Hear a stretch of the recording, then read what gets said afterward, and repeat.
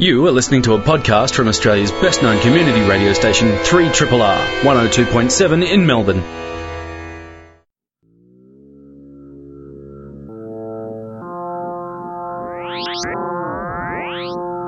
Zero G.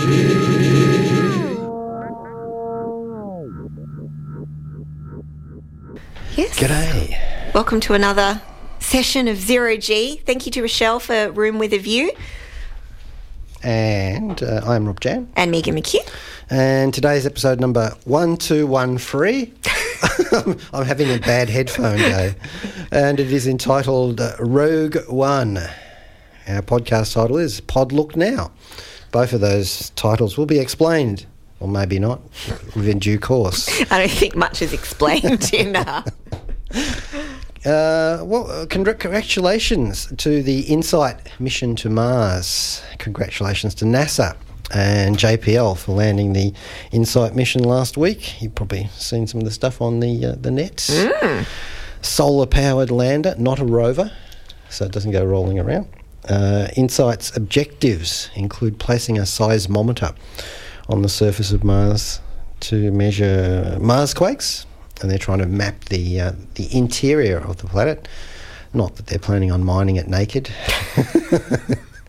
Well. Not in the future. And also working out on the using a heat probe to study Mars' early geological evolution. It's a digger, so it's got a little bore thing on it. Yeah, a hammer that they hammer into the spike, you know.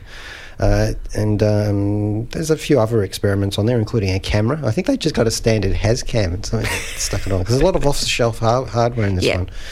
And it was also accompanied by 2 experimental CubeSats. And these are like about 30 centimetres by 20 centimetres, which is not exactly a cube, but never mind.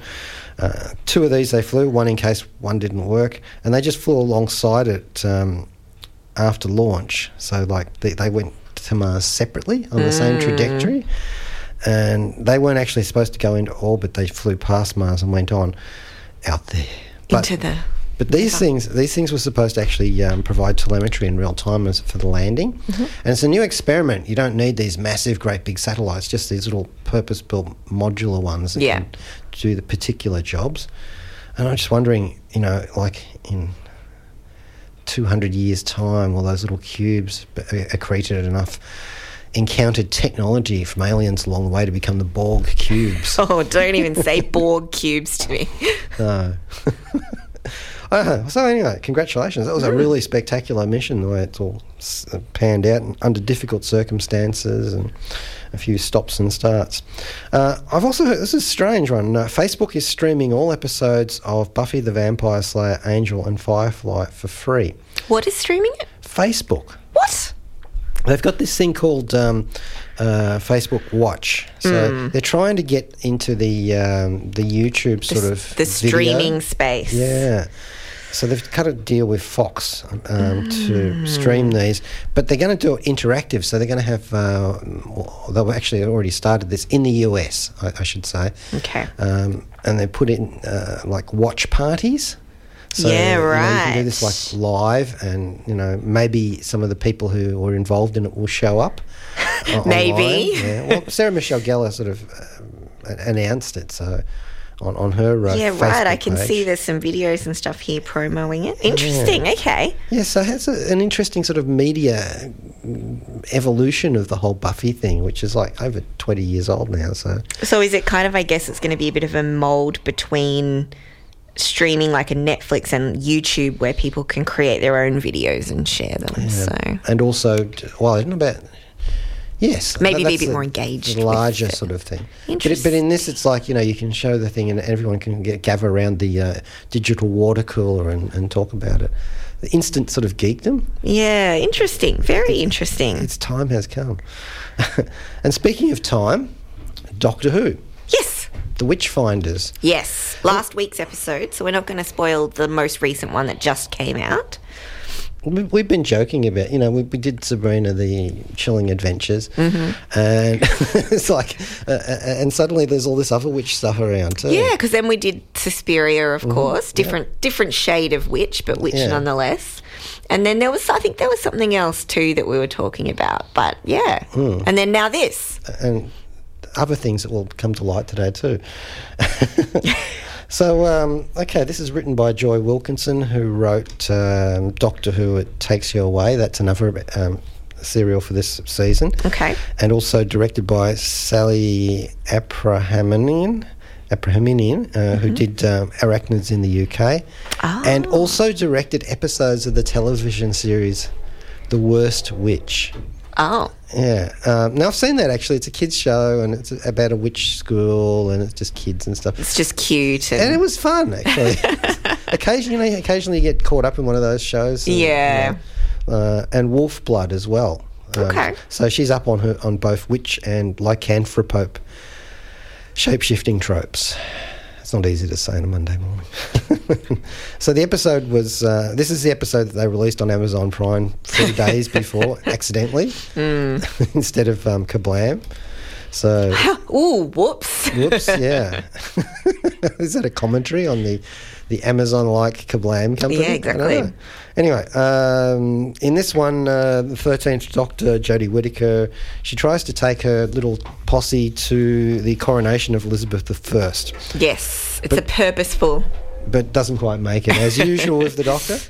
So there she is with her 3 companions in more or less in the 17th century, and she runs into a witch finder. Actually, she pretends to be a witch finder.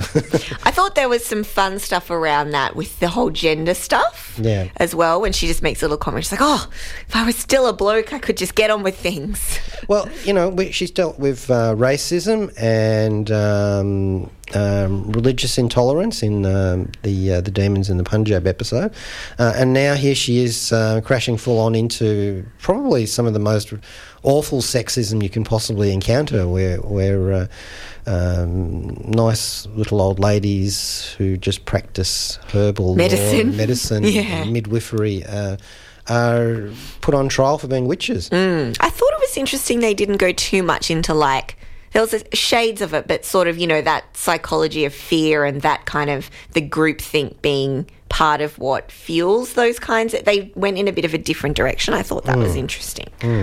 Alan Cumming plays King James. Oh, yeah, that was a nice treat. Oh, I thought that was a great idea. It was a good reveal too. Yeah.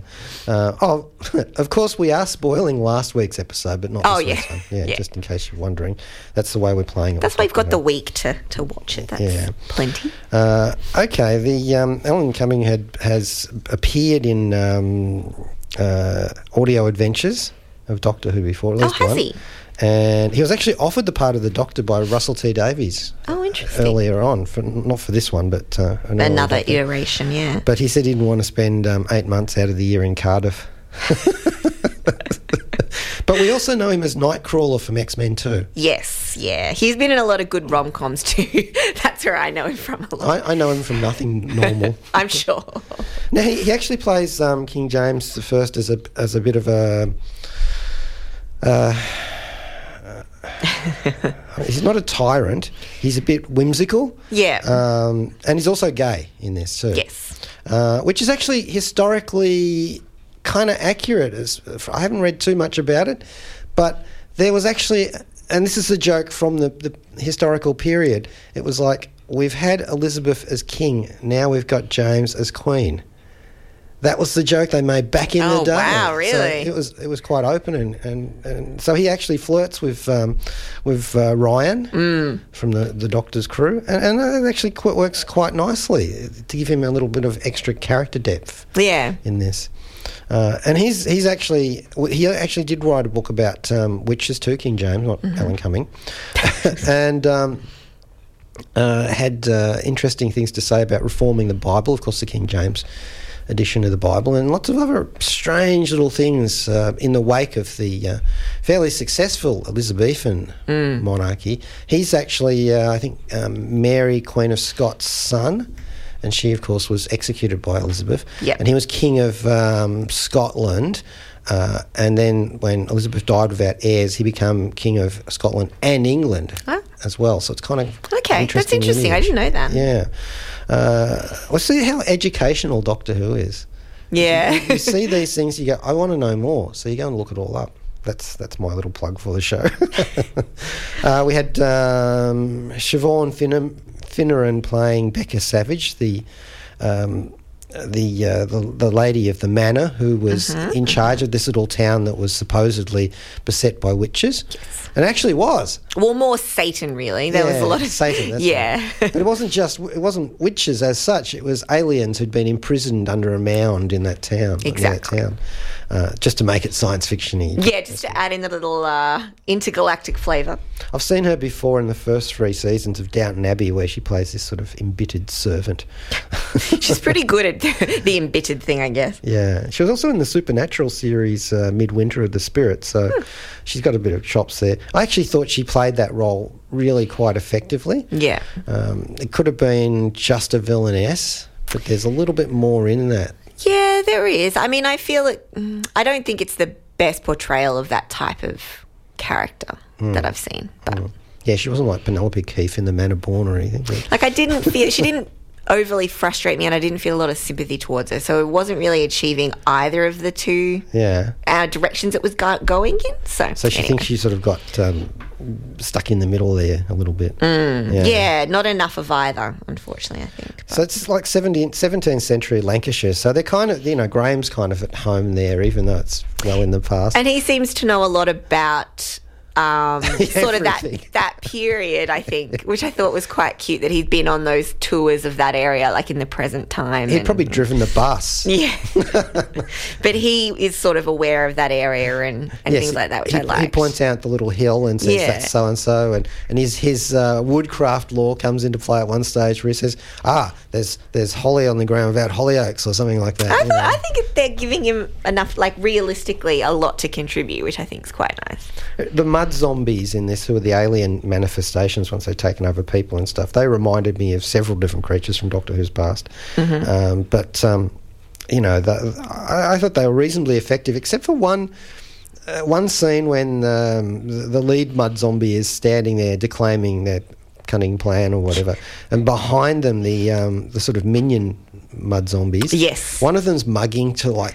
They're all just been obviously told, just stand there and look worship. And be a bit, I'm just thinking, guys, you're a little bit too, adoring. You've gone a bit far here. On this. And talking about useless, what about the King's Guards? Oh, they're supposed to be guarding the King of the... very useless. They're just standing there. And they're silly hats. This was an episode with very silly hats. The costumes are pretty, Yeah, but they are accurate. Exactly. And I thought the ending of this one, with King James standing outside watching as the TARDIS disappears, and he says, "Where did they go?" That is such a classic Doctor Who ending. Is it? Oh, it's about 100 stories over the years, just they got what's happening here? The things disappearing. Right. What did you think of this one? Oh, look, I enjoyed it. I don't think it's I've not enjoyed it as much as some of the other episodes. I mean, I'm always interested by those historical ones, and especially ones that kind of take on witch trial stuff and whatnot. And I just don't think it really lent into that. I mean, I guess it did. I don't know. It didn't do much for me, to be honest. There was a couple of good moments. I enjoyed it. I did. I wouldn't say it was one of my favourite ones of the episodes I've seen. I felt like they sprinkled the aliens over them like a seasoning. Yeah, I feel it just wasn't quite cobbled together as fully as it could have been, maybe. I suppose it is interesting to see how the Doctor does deal with sexism, because, if you're going to go to any place, that's one of the, with witches and stuff. Yeah, like puritanical. Yeah. I mean, it was good. Like, it was solid, but... like I said, I did enjoy it, but I don't think in terms of episodes or things that I've seen tackle that type of subject matter, I don't think it's up there for me. And they didn't have the creepy factor of the spiders, the arachnids. So. And I just... Yeah, I don't know. It was fun. Were you just generally... I kept flicking back to Monty Python and the Holy Grail. Yeah, right. And the witch... science of finding witches. So that just kept hitting them in the popping head. up for you. Yeah, but what I'm actually liking here is that there's no...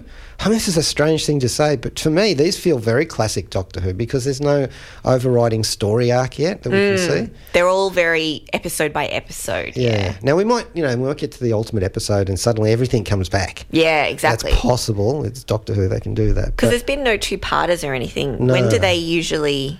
They usually have at least one two-parter. They don't have to have them, but they often do. So, but there's, like I said, there's no ongoing sort of momentum from the past or anything. It feels very much like not a reboot, but a show that's so confident about its past it doesn't have to mention it every 5 minutes.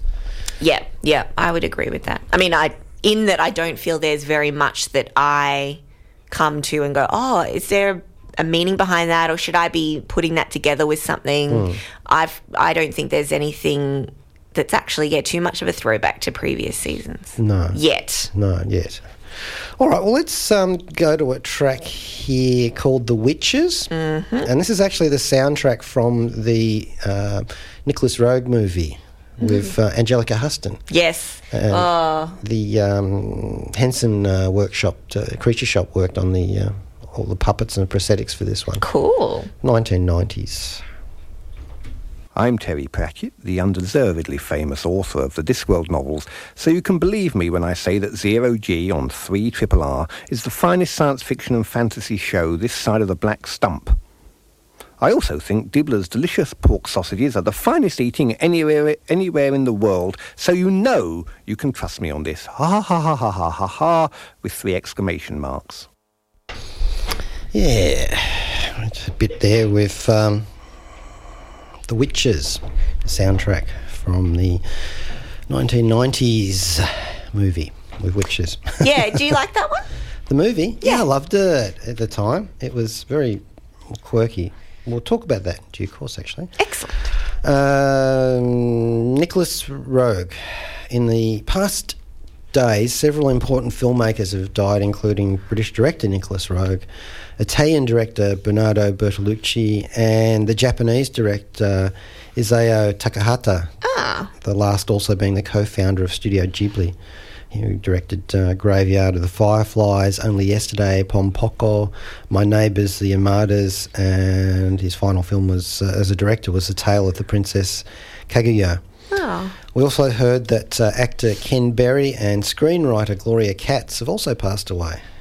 Berry was in The Cat from Outer Space, Herbie Rides Again, so genre movies, and the Wild West comedy television series F Troop, where he was the troop's commander, Captain Wilton Parmenter. And Gloria Katz was George Lucas's script doctor. American Graffiti, Indiana Jones and the Temple of Doom, Howard the Duck. Well, she failed there, didn't she? Well, maybe she didn't, But she's gone too. So on today's show, we're going to zero G in on the works of Nicholas Roeg, who had several directly relevant genre films to his credit. And I knew less about this director than I should have known, really, having lived through the 1970s. I studied him at uni. Oh, really? Yeah, so that was when I first watched Don't Look Now as part of a course I was doing. Yeah. And obviously, I'd seen a lot of his films I didn't actually realise were his films, which, was quite interesting. He's definitely... he's a really interesting director, I think. I think taking a good look at his work is and a highly influential one. Yeah, very much so. Okay, he was born in North London in 1928. His father was in the diamond trade, but his investments failed in South Africa, so weren't all that well off. And Roeg said that he entered the film industry because there was a studio across the road from his house. So it's like, okay. Gosh. And he's actually one of those guys. He did national service in 1947. After he'd done that, he became a T-boy at the studios, and then a clapper loader, which is like the bottom sort of the because isn't it that thing that they you just put the snap slate at the start of the thing. So, and he did the camera operating, and so worked his way up from like T-trolley onwards. Worked on some films. This is The Sundowners. That's a film set in Australia. And he seems to have had intersected with Australia along the way. Yeah, right. Quite a bit. Second unit cinematographer on Lawrence of Arabia in 1962, and worked on Dr. Zhivago, except he got fired from that. So didn't quite work on that one. But also he's got credits for Roger Corman's The Mask of the Red Death, Francois Truffaut's Fahrenheit 451, Richard Lester's Petulia. And so, these are quite considerable credits. Other films include Dr. Crippen, and A Funny Thing Happened on the Way to the Forum, which is one of my all-time favourite films. Oh, wow. Yeah, I was an usher for the theatre performance of that, so I saw that like 5 times a week. Where? For a couple of months. Her Majesty's Theatre here in Melbourne. It was a few years ago when I first moved here. I went to see that there. Did you? I probably ushered you, Rob, Yeah, you before probably we did. met. How about that? Yeah, that performance had Jeffrey Rush in it. Yes. Yeah, I remember that one. Oh, how funny. I probably didn't show you to your seat. Yeah. Or else There you go. told me off for being late. I was like, put your phone away, Rob. No, you probably did not say 'Cause I put know your you phone don't away. have a phone. Might have been a sonic screwdriver or something. Okay, so there you go. That's a little bit of a digression there, but he did a lot of cinematography and also on some of his own films. Yeah. Obviously had a great contribution to that. We'll get to some of those. So the first film that he directed really was Performance, and he worked with Donald Cammell in that one too, on the direction of it. And it's about a young thug gangster in London who's, for various reasons, and I only watched this the other day for the first time, and I'm surprised I hadn't actually seen it before. For various reasons, he ends up on the run from his boss. Okay. He's done things, he's gone too far, basically. Yeah. In the commission of a crime.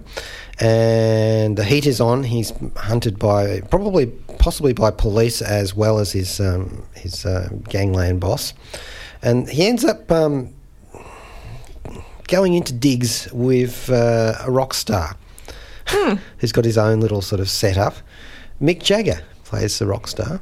Interesting.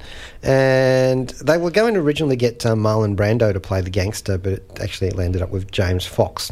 Okay. So this is actually, to me, I could actually see Michael Caine playing the same part. Because he's like this young, intense, quite dangerous hoodlum. Yeah.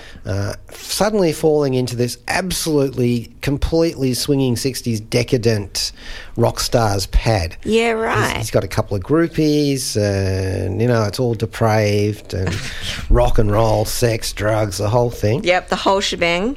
And it actually begins to alter the thug's identity. Okay. Yeah, so he goes in there as this highly motivated individual. And you know what they say about highly motivated individuals. Mount Everest is full of their corpses. And Do they say that? they do, actually. Well, I just said it. I've seen a meme, I'm sure. Yeah. Anyway, so this film has a lot of the tropes that Roeg would later use in a lot of his other films. Controversial sex scenes, straightforward violence. Because it's in the 1970s, it's 1970s cinema blood, which is terribly red. Excellent. Oh, yeah, that kind of very, bright red. Bit too thin or a bit too thick. He actually has a great line, Bless. this thug, when he talks to Mick Jagger at one stage. He says, "You're a comical little geezer. You'll look funny when you're 50.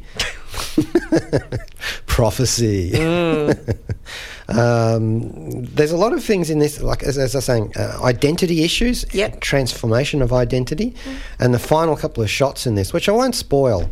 But you have a look at it. Have a look at what's happened to him by the time he gets to the end of the film. The thug. There's a famous scene where Jagger is dancing with a fluorescent light tube, which ends up in other films as well. And the whole gangster thing I thought was quite well done. There's a lot of choppy editing, which Roeg became famous for.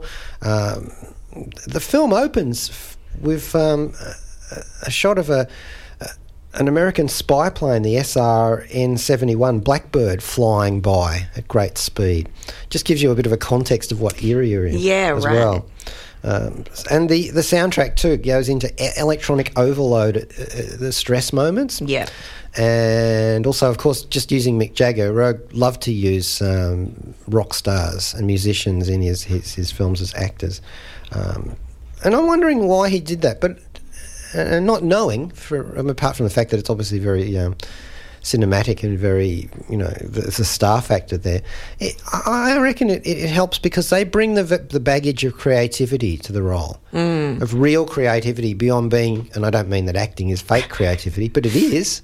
But you know what I mean? Somebody who's actually got a whole body of work before. Yeah, that's true. Like kind of a genuine, that kind of genuine layer. So check out Performance. It's a strange one. It can be hard to find.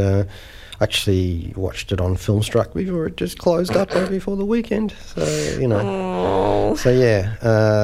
So that one's well worth checking out. There are other things that we'll get onto as we go along. Now, I thought we'd play a track here because The Man Who Fell to Earth. It's like, Ziggy Stardust sort of things going on there, and that's a Rogue film. And I thought we'd go with Lady Stardust, the remastered version from The Rise and Fall of Ziggy Stardust and the Spiders from Mars is our Bowie track today. This is Neil Gaiman. In the dangerous alphabet, 0G comes last, Z waits alone, and it's not for a thing. Lady Stardust there with David Bowie, The Rise and Fall of Ziggy Stardust. It's all about the performance with Mr. Bowie. That was the first Bowie album that I bought. Really? Oh. I've bought that twice and lost it twice on CD. I have that on vinyl too. Now, who was I talking to? This is something about geekdom, right?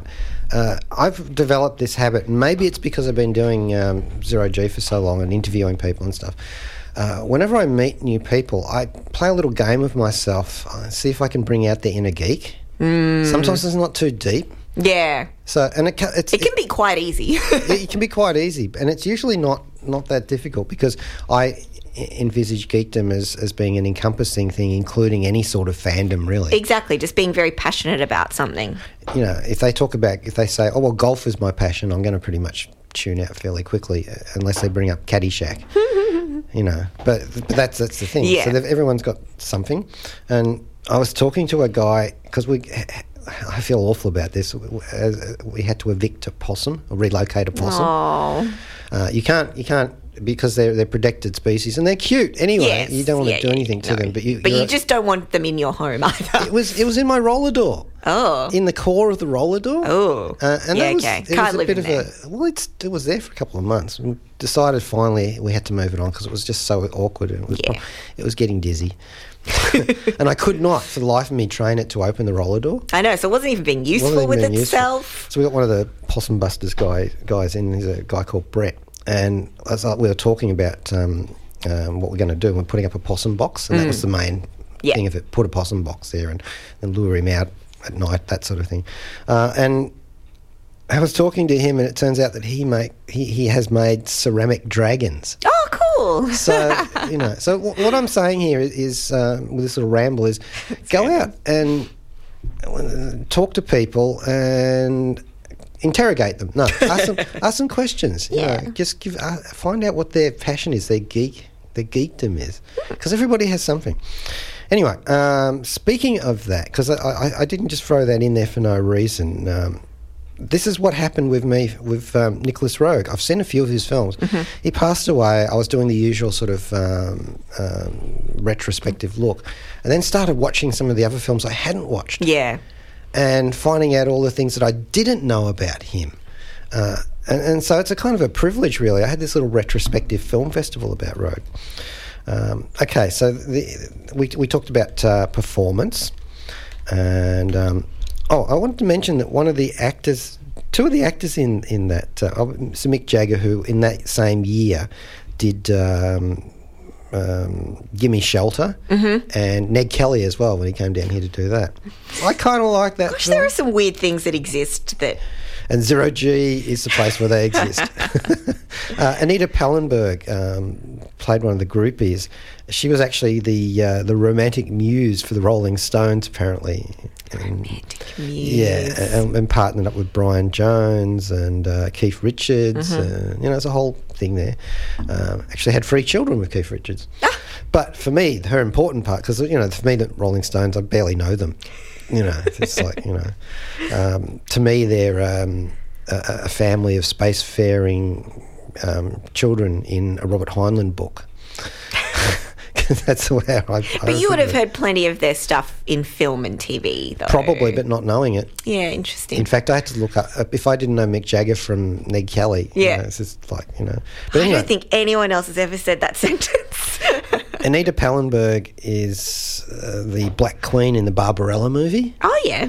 And also in the 444 Last Day on Earth film as well. Oh. Abel Ferrara. Okay. She had this sort of strange little career that intersected. Yeah, Silent.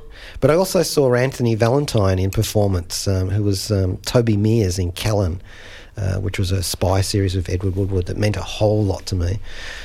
And so, all these little things that when you go back to see a 70s movie, there's a time capsule that sort of blossoms out for me. Yes, very much. 71, Nicholas Roeg directed Walkabout in Australia with Jenny Logan's Run Agatha and David Gulpilil. Yes, as well, yeah.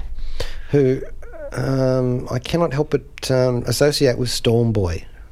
That film with the Mr. Percival. Yeah. What is it, a pelican or something like that? Or something. No, not a pelican. I don't really remember that film at all. Big bird all. with a big crop. I don't know. But I associate it with that. But Walkabout's another one of those films that stands out as being influential, especially since it's the one of those seminal Australian new wave films from the 70s. So it's like one of the first ones there. Definite classic that. Yeah. Where the environment itself is the character. Yeah. Or a major character. One of those. And Nicholas Roeg did the cinematography for that one too, for his own film. So very important film, that one. But I won't dwell upon that because that's more mainstream in several ways. Glastonbury Fair, which is co-directed with Peter Neal in 1972, which is kind of a documentary about the Glastonbury Festival. And then the next film I want to look at, or maybe I shouldn't look at it because it's called Don't Look Now. In 1973. Yeah. So it's adapted from a short story by Daphne du Maurier. Yep. Stars Julie Christie, who was in Fahrenheit 451, which Roeg did the cinematography for, and Donald Sutherland. Yes. So, okay. The original Watcher. The original well picked. From Buffy, yes, from the Buffy movie. Yeah. What was his character in that? Merrick, yeah. And we've seen Julie Christie in a movie called Demon Seed about a rogue household computer, and she's also been in a few other things where she's played little bits of genre role like Dragonheart, and she was in Troy, playing I think the goddess Thetis, and Harry Potter. She was Madame Rose Murta in Harry Potter and the Prisoner of... I just recently watched Prisoner of Azkaban, and I hadn't clicked on that. And then I was like, oh, it's Julie Christie. When I play country quiz games online, which I do for some reason, I keep putting in Azkaban as a country. I've also been known to write Wakanda and Latveria as well. So these things just get in your head. Donald Sutherland, Invasion of the Body Snatchers, the remake. Yes. Hunger Games, President Snow. Space. Oh, we did such a good job at that. Space Cowboys, Buffy, as we said, the original one, and Salem's Lot, the remake. Yes. So been around for yonks, more than that, massive amounts, but here he is playing an architect. With wig. With a wig? Has he got a wig? That's a wig. That's a curly wig. Oh, okay. I didn't pick it. And his wife is Julie Christie in this film. They suffer a family tragedy early on in the film. Their daughter drowns in the local pond. Yes. She's wearing a red Macintosh, a red raincoat, and this is significant throughout the film visually and throughout cinema history thereafter. Yes. Yeah, so... they've put this down as a psychic thriller. It released originally in 1973 as the main feature of a double bill alongside The Wicker Man. Yes. To another great fantasy horror film. Not the Nicolas Cage one. No. The OG Wicker Man, yeah. Yeah, the original one. What did you say? OG? Yeah. That's the zero-G one. Okay, so they go to Venice to recuperate, which is a strange thing to do if you've lost a daughter by drowning. I mean, the city of canals. There's definitely some kind of... That's meaningful in some way. and things also pickle in terms of those canals. There are bodies pulled out of the river, out of the canals. And there's a lot of questions around what elements of this film I think are real. Yes. And also different, stitching things together about timing and things like that. I've read some interesting theories about the film. And also, again, identity is quite important in this film. Yes. Very important. Yeah. And key towards the end. And it is largely about grief, I think. I actually don't feel like spoiling it, because even though it's 1970s, I had never seen this before. And I do think it's something that if you've not seen it and now your interest has been stirred up based on, Rogue's passing, and you were thinking of watching this, then maybe we shouldn't ruin it. No. That might be. I mean, there's a reason why it gets lumped in as a horror or a thriller, and you're not really going to know why that is for a large, significant chunk of the film. So, Don't Look Now is the name of the film. I actually got this one off iTunes Movies. Actually. So just rented it. So it is there. Available. Yeah, sure. Get it in HD though, because it's quite well filmed. Lens, the cinematography will afford a nice, expansive, sort of rich palette for you. Oh, the ending. Ugh. Yeah, the ending is... I unpacked it and figured it out after I'd seen it, and I go, I see, this is there and there. And you actually get some shots, a bit of a montage, of the funeral montage, that explains what's some of the links. It helps out with sort of looking back and piecing things together. Danny Boyle, Mark Gatiss, also the creator of American Horror Story, has cited this film as an important horror movie. It is, amongst other people. So here we've got Performance, which has got its own sort of cult following. Walkabout, which is another important film. This one here, Don't Look Now, is a horror movie. So this guy's actually done a bit of not entirely a Kubrick or anything, but he's become a little bit genre defining as he goes along. I think Don't Look Now is definitely like a pivotal film in terms of what it's doing and what it's influenced after.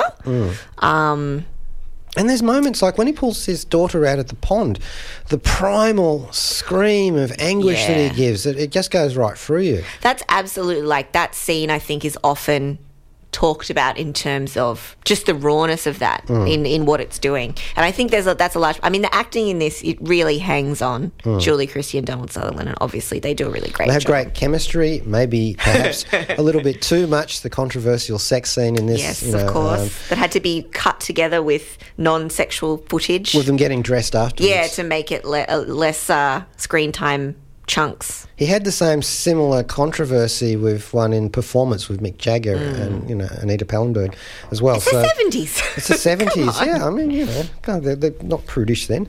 Okay, now beyond that movie, we go into The Man Who Fell to Earth in 1976. Yes, which I think we've discussed a little bit. We have discussed before, so we won't do it again. But that's the Bowie, yes, of course, connection. And once again, another really important science fiction film. For any slightly surreal or very surreal science fiction film, the one you'd screen for your cast to give you an idea of what you want, where you want to go, The Man Who Fell to Earth. Yeah, definitely. And again, very influential, that film. And here's a Buffy link to that one too. The female lead in The Man Who Fell to Earth, Candy Clark, plays a character called Mary Lou. She's Buffy's mum in the 1992 Buffy the Vampire Slayer movie. Oh, I don't even remember the mum from that movie. No, exactly. And for an even odder connection, Buck Henry is a character in this Man Who Fell to Earth, who is also the co-creator of Get Smart and Quark, and was in the Bowie film in 1991, The Linguini Incident. Which we also have covered. We've also covered, so we'll just puddle past those. Even it is probably the zero-G Nicholas Rogue film to talk about. Yes, but we've talked about that. And been quite, again, influential in all sorts of ways. Philip K. Dick's science fiction novel Valis, also Dr. Manhattan's apartment in the 2009 film Watchmen. They based it on the set Oh. The Man Who Fell to Earth. Did they? Michael Fassbender channeling David in Ridley Scott's Prometheus. Yes.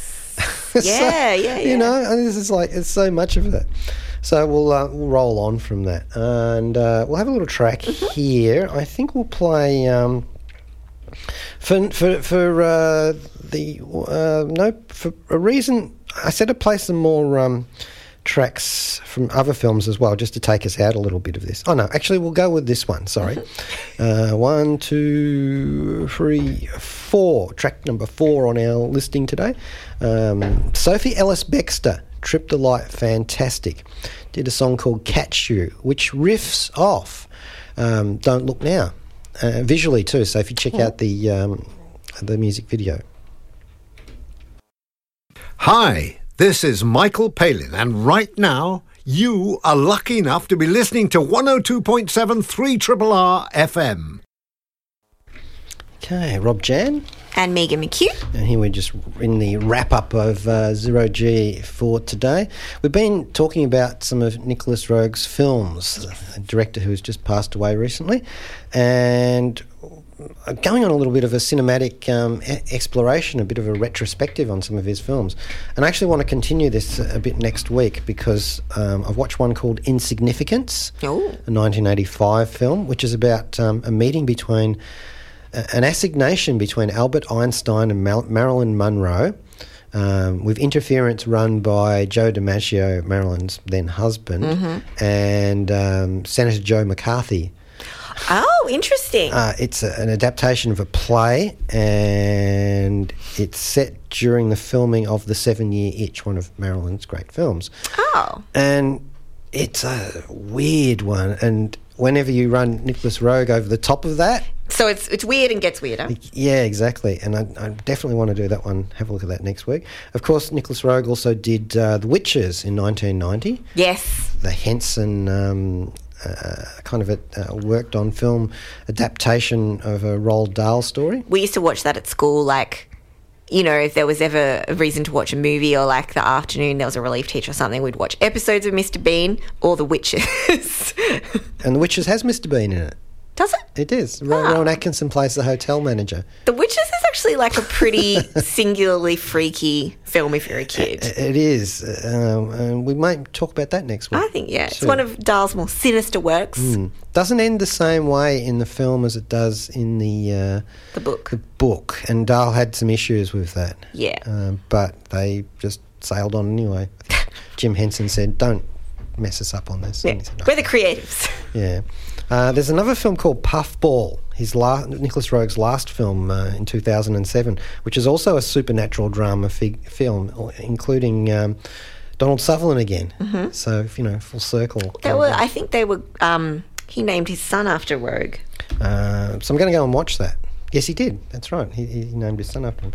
I'll go and watch that one too. So a couple of films that I want to visit next week. But it's quite amazing, this body of work that this guy's produced. They're all very seminal, influential films. I'm quite intrigued by that Insignificance film. I'll see if I can find that somewhere. All right, well, that's about it for Zero G today. And we will go out with a track called E equals MC squared, if I can manage to croak that out. It's by Big Audio Dynamite. And this is, again, referencing the films of Nicholas Roeg. And since Albert Einstein is in that Insignificance film... It all comes together. And E equals MC squared is very important in that film too, by the way. All right, that's it for Zero G. What do we do next week? We think we're going to... I think we'll do The Crimes of Grindelwald. I'm glad you said that. Rob looks to me. Please say the title. I don't know. Yeah. Yes, the latest in the Fantastic Beasts, J.K. Rowling's Wizarding World, all those things they pile on top. But the latest in that series. So I might trot along to see that. I've been less excited about that one, even though the trailer does look good. So we'll run through that. Joe Brunatic is not coming up next with Astral Glamour, and got a replacement in today. And I'm also wanted to thank Kayla Larson, our podcaster. Yes, thanks, Kayla. Doing such a good job. And a listener, Steve Lee, rang up.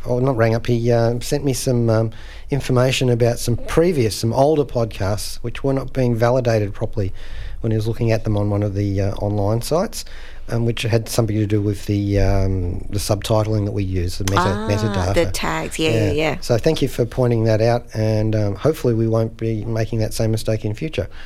Okay, lots of listener interaction there. And a little tiny bit of news. Yes. Preacher season 4 has moved production to Docklands. Ooh! So wow, how I cool would is like that? to see Dominic around the streets. I'd like to see him about that. in the studio.